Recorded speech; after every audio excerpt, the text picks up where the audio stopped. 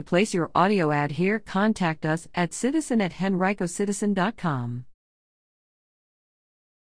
Henrico, Richmond police find man dead by dumpsters near city-county line. Police light, crime alert. Henrico police are on scene of a death investigation near the intersection of 21st Street and Carroll Street. Officers/detectives from RPD and HPD on scene working together, as this is near city/county line.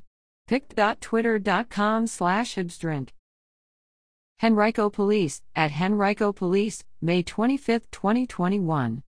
Henrico and Richmond police found a man dead by a dumpster near the county-city line east of downtown Richmond Tuesday afternoon.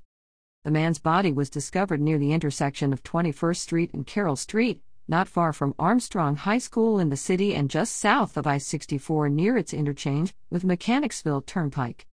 The state medical examiner's office is assisting police with the investigation. Anyone with possible information about what happened to the man is asked to call Henrico Police Detective Noah at 501-5581 or leave tips anonymously with Metro Richmond Crime Stoppers by calling 780-1000 or visiting www.patips.com.